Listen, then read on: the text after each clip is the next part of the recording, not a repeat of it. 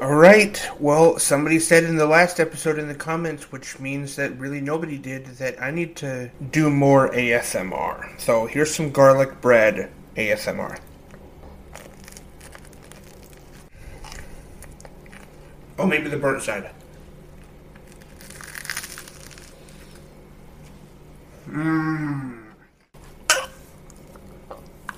Choking ASMR. What if there was like choking?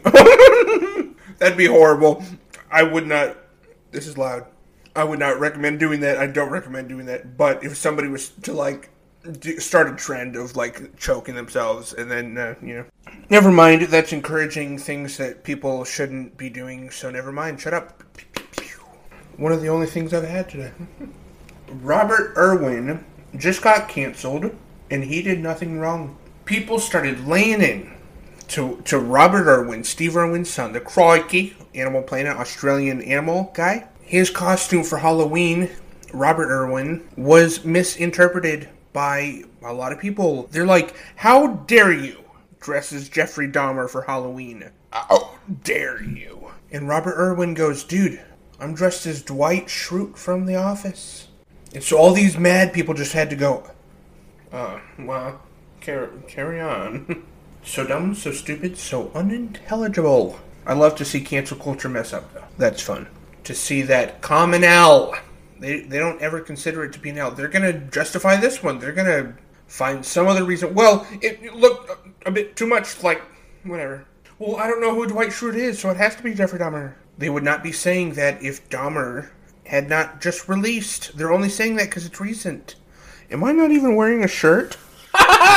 I'm just wearing my Under Armour shirt. This is essentially my bra. But that's okay. I'm just going to wear this.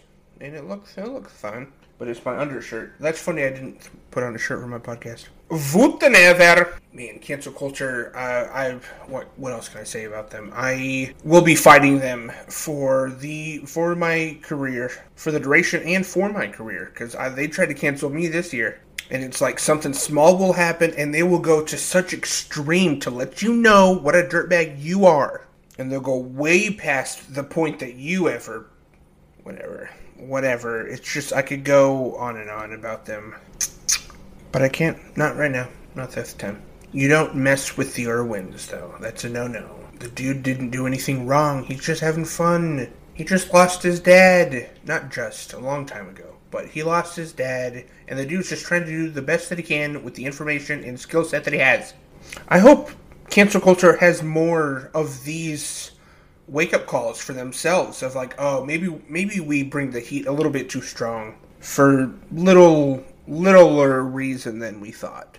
I have returned to some films that I grew up with. There's 4 of them. These are movies that were on constant repeat in my household. I couldn't even list the number of times that I've seen these movies. Or number them, or whatever. Something. I'm going to start with Get Smart. Steve Carell starred in this Mel Brooks inspired, from the TV show, the 60s TV show Get Smart. I think it was 5 seasons, but they did a great job. The director understood the humor. So many of the comedy bits still really hold up, and some others are outdated. But Anne Hathaway and The Rock is okay. Alan Arkin, love in that movie. Terry Crews and David Koechner are also hysterical. And I think that's about it. Director of Tommy Boy made that movie 13 years after Tommy Boy. So I'm watching it just to familiarize myself with... So I'm watching that to familiarize myself with what other work Peter Segal has done other than Tommy Boy. So Get Smart. Okay, remember the part where I get into my hand? Thank you.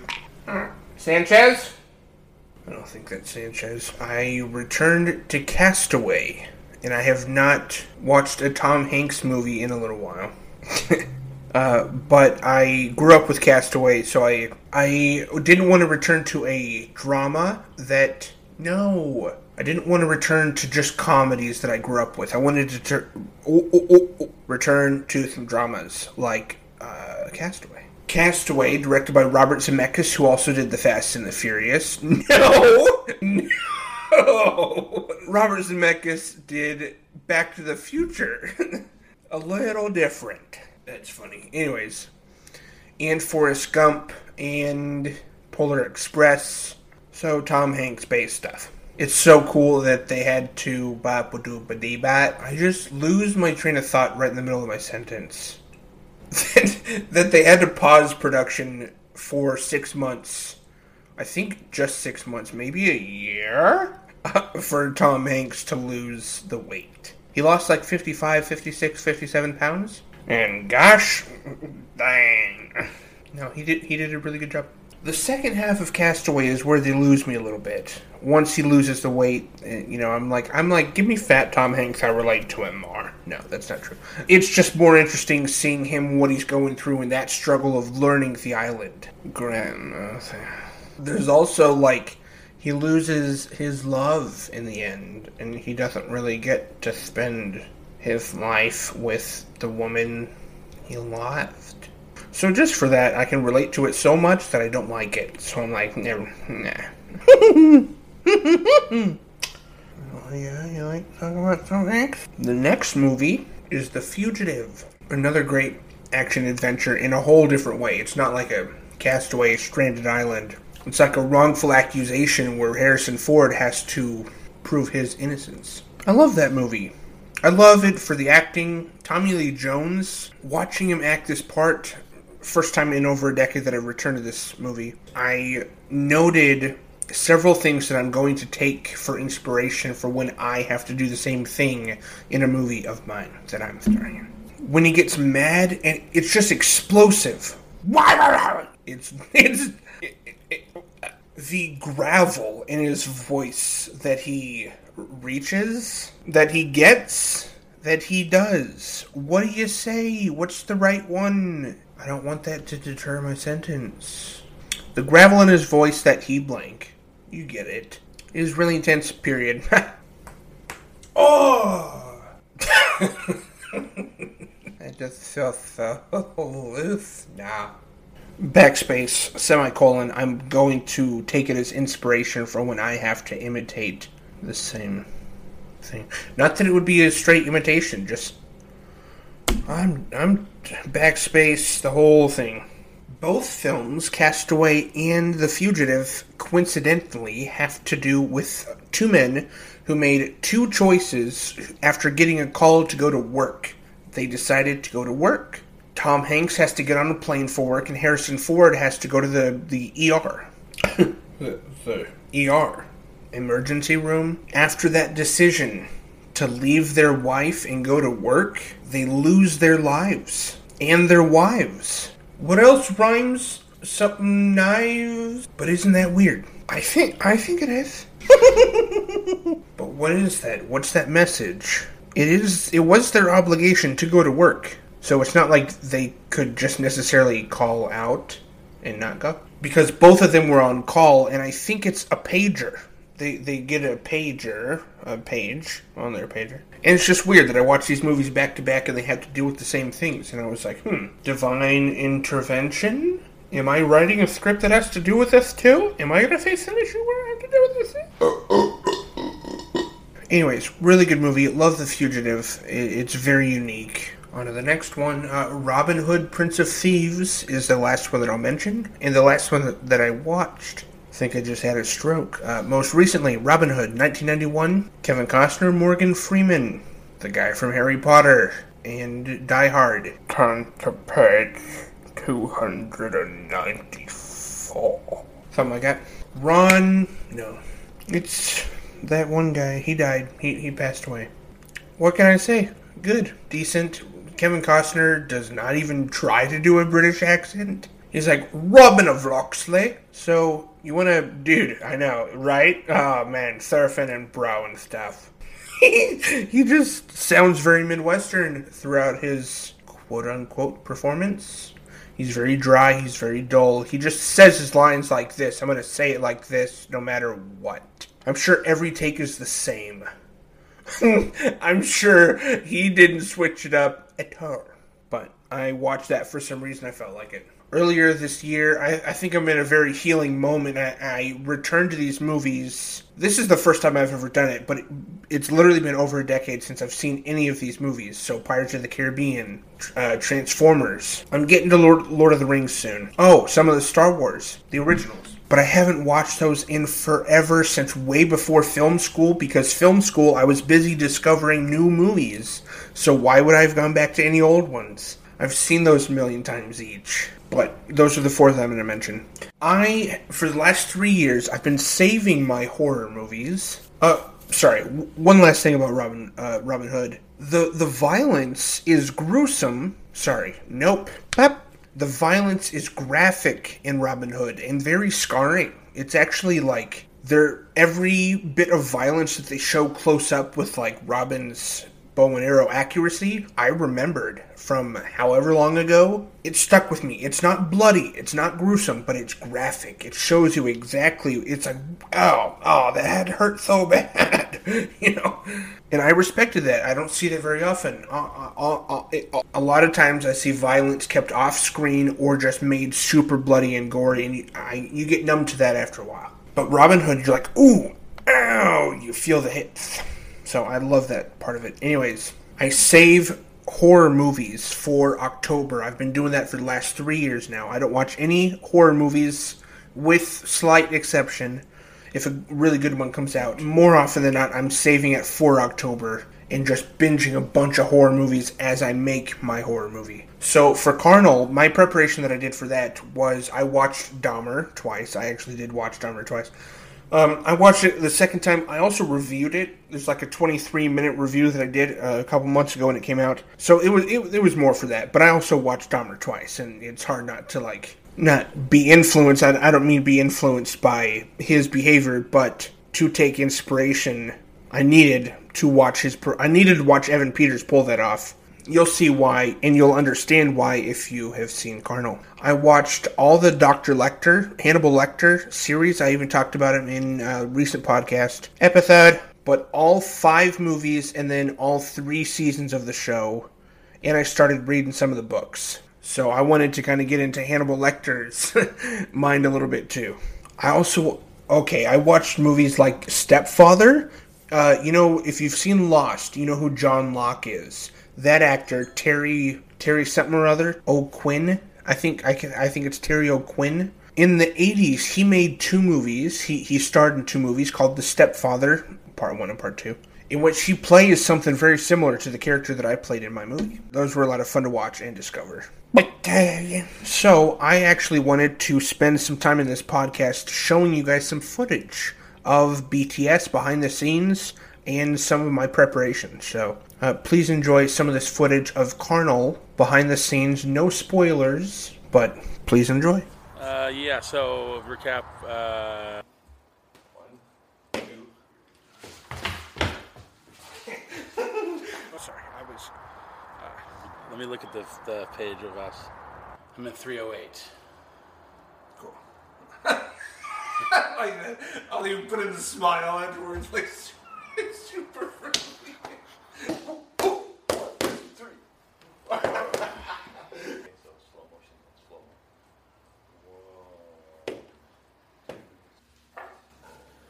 You mind if I like this? I'm trying to get better. I'm trying to get better. Good, catch. Good. Catch. Nice, dude. Walk across like this. Yeah. Let's do that. No. I don't know. Good? Shut up. There are whole times where I can't film because of the road noise. Okay. Right here. Yeah, 1. Don't give me 10.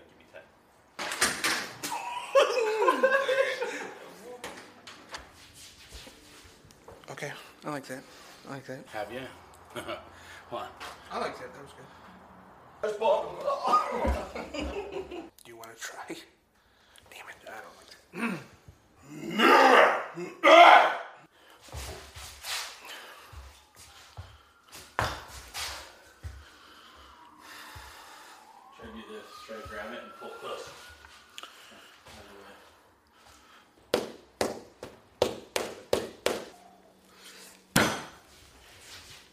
I don't even know what the That's still kind of steep, but yeah. Good. Let's go. Oh, sorry. Right here at the top of the stairs. Oh, I was supposed to stop. Yeah, off screen. Okay. And then you're like, whoa, like changes Okay. the, you know. My head it went to you. Okay. Yeah.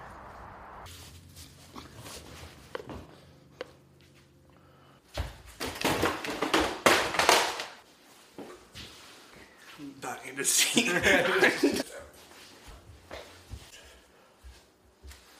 Okay. You're like basically dead after the first. Okay. So could it be like a... Oh, still. Okay. Okay. Because you fall. Yeah. You drop right after. Yeah. Okay.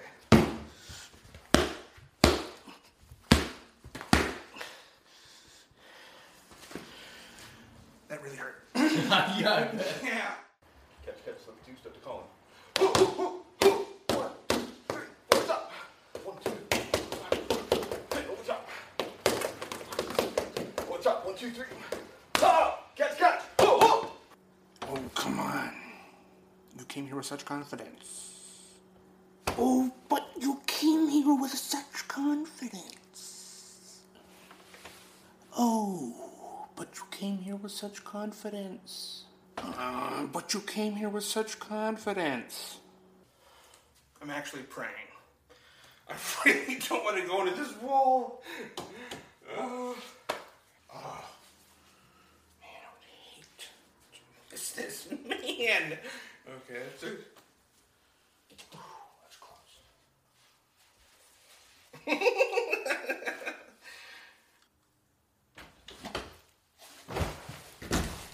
All right. Hope you guys enjoyed that. Thank you so much for watching. I came up with I remember 2 instances in which 2 different people have been very rude to me, and it's just been with their body language. They weren't outright rude, but what they did with their actions and their body language was rude. So, okay, so I was kind of dating somebody during the pandemic, and I was at her house. She had a mom and a stepdad. And the stepdad, I hadn't seen him in like a month, and I was almost at 1 million followers on TikTok.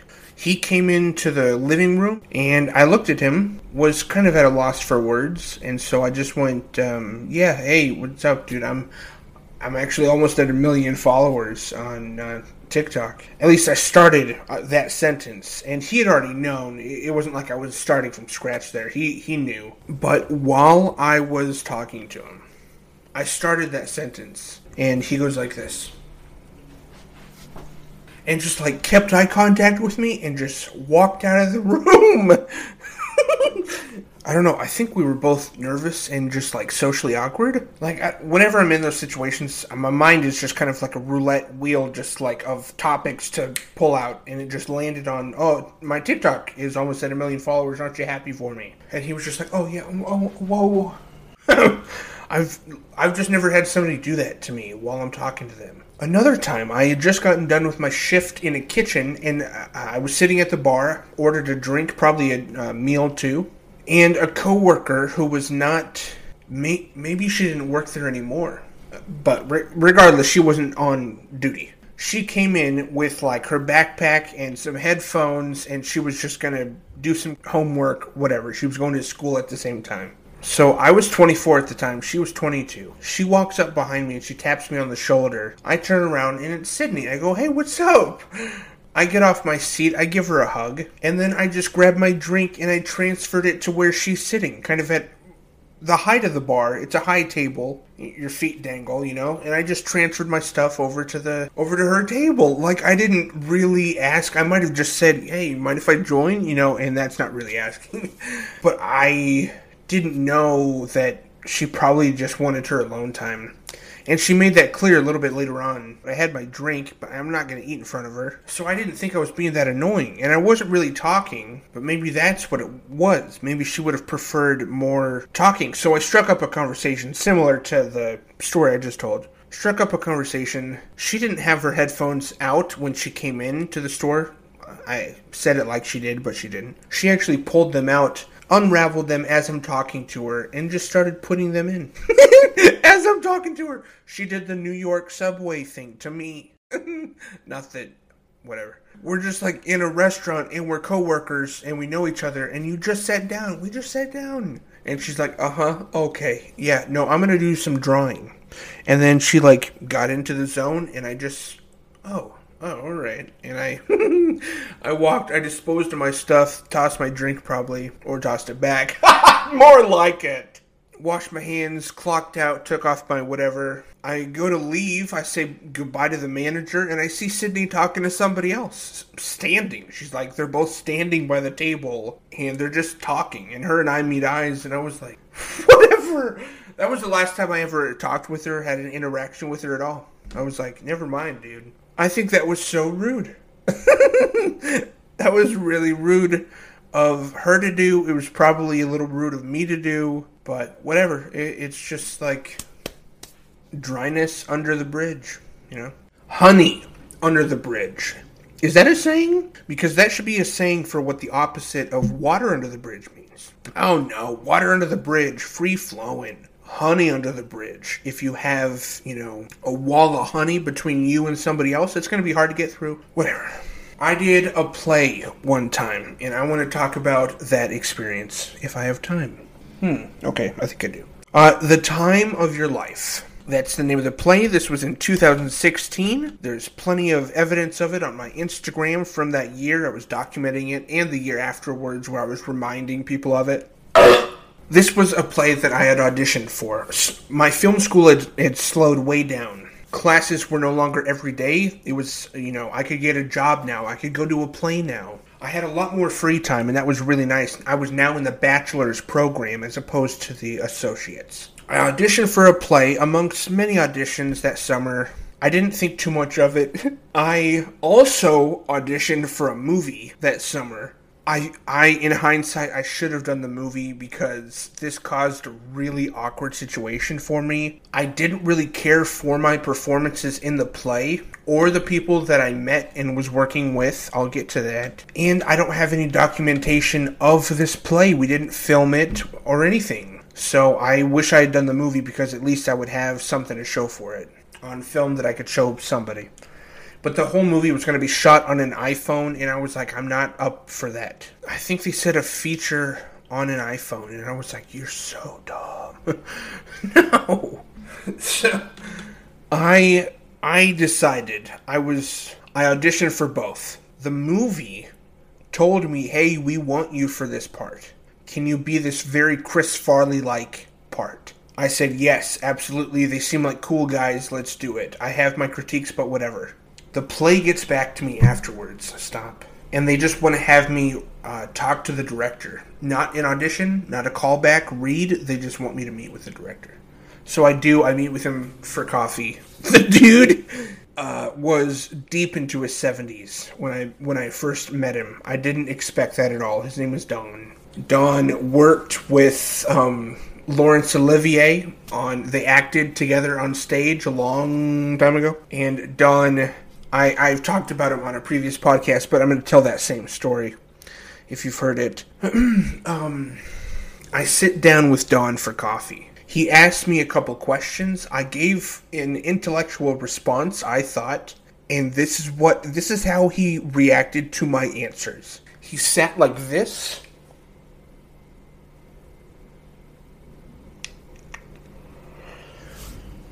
For minutes, dude. My smile started growing the longer that he sat there, just in awe of my answer. Like he didn't know what to do.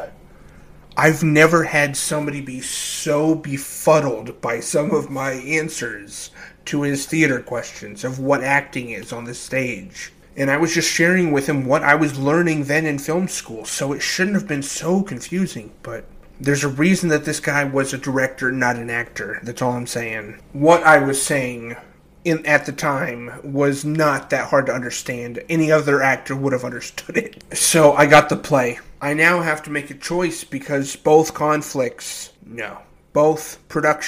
conflict, the movie and the play.